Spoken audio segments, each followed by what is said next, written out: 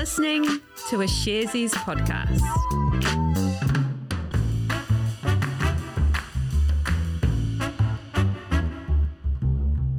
Tēnā tātou katoa, it's Wednesday the 23rd of February. You are listening to Recap, brought to you by Sharesies.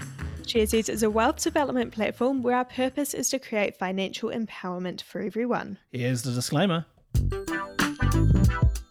Investing involves risk. You aren't guaranteed to make money and you might lose the money you started with. Any information we provide is general only and current at the time. If you're looking for help with your investment choices, we recommend talking to a licensed financial advice provider. G'day there, Alice. Hey Jose, how's it going? Really well, thanks. How are you? I'm great. I don't know. I'm good, but I'm pooped because there's been a lot happening today. Like a lot of the news, a lot of results, a lot of everything. Heaps of stuff, yeah. Yeah, so we should just get into the episode of Recap today. But just quickly, quick rooster update. We've taught my dog Rooster to shake hands. So Amazing. That's pretty cute. Or shake paws, I suppose. That's pretty cute. Quick question. Do you say shake hands or shake paws when you're, shaking hands or paws with a dog? When I just say shake hands. Yeah. Like I'm not gonna stoop down to his level. I'm not gonna give him anything. Okay. Yeah. All right. But as I said before, there's been so much to talk about, particularly about Russia and Ukraine. They've been in the news lately, as I'm sure you're all aware. This has been creating some uncertainty in markets around the world, like in the US, and it's all been a bit bumpy, really. Alice, what's been going on? Yeah, you're right. There were some developments yesterday and overnight with the situation between Russia and Ukraine, with tensions rising more and an invasion of Ukraine looking sort of more imminent. In response, a number of countries, including the US, have imposed sanctions on Russia. Now, economic sanctions are financial penalties that are imposed by sort of one or more countries against another. And sort of according to the Ministry of Foreign Affairs and Trade, sanctions are used to apply pressure to countries that threaten peace or don't cooperate with international law. And on Friday on Recap, I chatted to David, the chief economist of BetaShares, who basically said that it's the uncertainty of the situation that's causing the markets to jump around a bit. Is that right? So generally investors don't like uncertainty. And we have seen the S&P 500 in the US move downwards over the past sort of 2 weeks, adding to some of those losses experienced earlier in the year. But what actually are stock markets uncertain about? Well, there are a few factors at play, and notwithstanding, the potential conflict and what they could mean for that particular area of the world and the people impacted by it. But in other parts of the world, a lot of the uncertainty and risk is actually due to quite indirect effects. Now, I was reading up sort of about all of the Russia-Ukraine stuff today, but I saw this sort of most clearly put by JP Morgan, the global investment bank, and it said, US companies have low direct exposure to Russia and Ukraine, and the earnings risks for US businesses is low. But indirect risks are potentially more substantial. These could include slower economic growth and consumer spending due to higher oil and food prices, or negative second-order effects through Europe, like supply chain disruptions and even cybersecurity risks. Right. Is like all of the stuff I've been seeing about oil and gas? Yeah, exactly. So Russia is the third largest oil producer in the world. It's also a key supplier of natural gas to Europe, which keeps the heaters and lights on for millions of people across Europe, particularly in the winter. There's concerns that with tensions brewing with Russia, this could threaten the supply of oil and gas to the rest of the world. Now, in economics, with supply and demand, what you would expect if supply is reduced is for prices to rise. In fact, just the expectations of this happening has already started to push oil and gas prices higher. I see, and prices rising sounds just like inflation, which is something that we've talked about on Recap quite a lot this year. Is that related to it? Yeah, as you mentioned, inflation, it's the general rising of prices, and that's been a hot topic this year. Inflation in the US, as well as in other parts of the world, like here in New Zealand, has been running high as a result of the pandemic. As a result, central banks have started to raise interest rates to tackle this inflation. In the US, it's been widely expected that the Fed will start to raise interest rates in March. And how does this Russia-Ukraine situation change all that? Well, as I was reading in a CNBC article today, if the situation escalates with Russia and Ukraine, it makes the outlook for what the Federal Reserve will do less clear. So a jump in oil prices could, drive inflation higher and dampen economic growth. So on one hand, you've got that inflation, which adds to that argument for rising interest rates to tackle inflation, but that threat to economic growth could actually slow the Fed from rising rates. So as you can see, it's just adding to the uncertainty in the market, and we could see markets be a bit bumpy as this plays out. Thank you very much for that update, Alice. Like everyone, our faces are glued to our phones at the moment, watching how that will pan out. But let's unpeel our faces now and turn towards home as earnings season continues. One of the many companies reporting their financials this week was Steel and Tube Holdings Limited.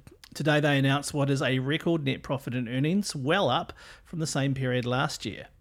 And Steel and Tube are suppliers of steel products, mainly to the construction industry, right? That is correct. They also distribute steel fastenings like screws, bolts and the like, as well as making and selling steel composite flooring, which is used in a number of different industries. Okay, and you said the company reported a record net profit? Yeah, Steel and Tube said that net profit was up from $4.1 to $14.3 million. That's compared to the same 6-month period a year ago. Earnings before tax and interest came in at $22.6 million. Again, that was up from $8.5 million. And revenue was up 25% to $282.2 million. The CEO, Mark Malpass, says that the company has completed a significant turnaround, and that is down to 3 factors. We've got a structurally lower cost base. We're also the most diversified steel provider in New Zealand with a very wide breadth of product. And so we're not unduly reliant on any one sector. Our size and scale and long-standing relationships with suppliers provides us with a unique sort of buying power and also stability in the market. And our investment into digital and other strategic initiatives is really starting to provide value across the business. On top of that, demand in the residential, commercial and infrastructure construction sectors has strengthened, as well as growth in manufacturing. But on the other hand, managing supply has been challenging. Overseas demand has been siphoning off the world's steel inventory, particularly as the biggest steel exporter, China, curbs its production to meet environmental goals. And did Steel and Tube offer up any guidance for the next 6 months? No, they didn't. Malpass says the Omicron situation makes it difficult to forecast with any certainty. We expect it'll peak in probably 3 or 4 weeks' time, and there'll be a period there of disruption. But other than Omicron, we're seeing very strong demand, and it is a sort of a long-term structural play. And then we think residential will sort of have some impacts. Those interest rates and supply-demand balance and coming into more balance will mean less residential, but for us, because we're exposed to those other sectors, we see demand being very strong. Steel and Tube also confirmed an interim dividend of 5.5 cents per share. That is an increase from the 1.2 cents offered in the same period last year.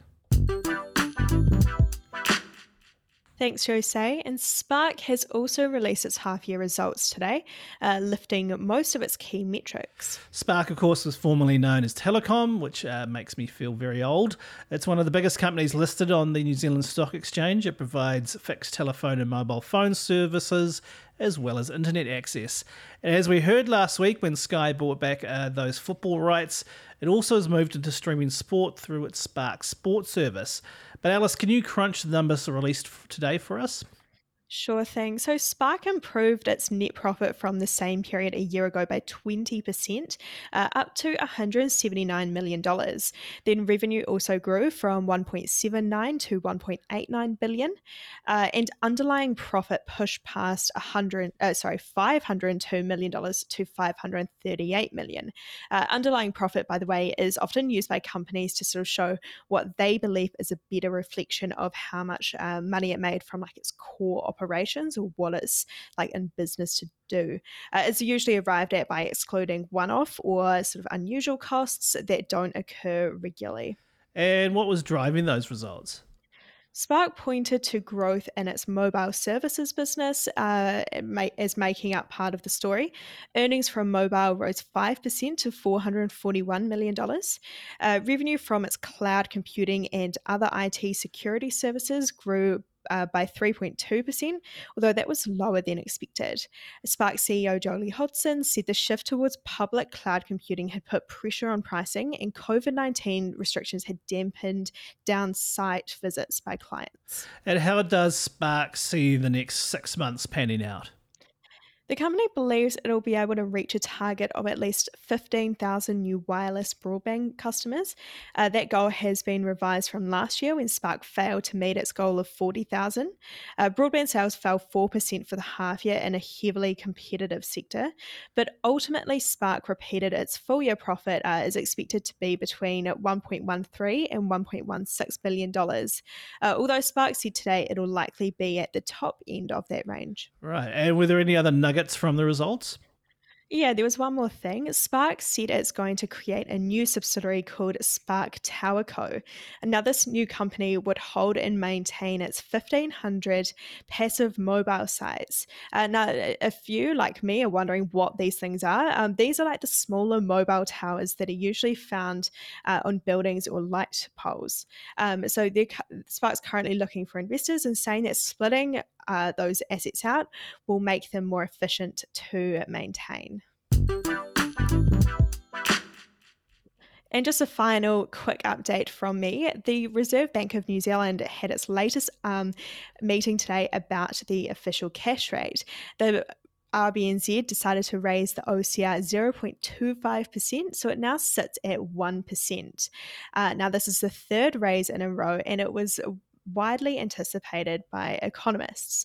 Now, the official cash rate, as we have talked before on Recap, it basically influences the interest rates that banks offer to businesses and consumers. At the time of recording, the NZX 50 was sitting almost unchanged for the day, sitting up 0.1%.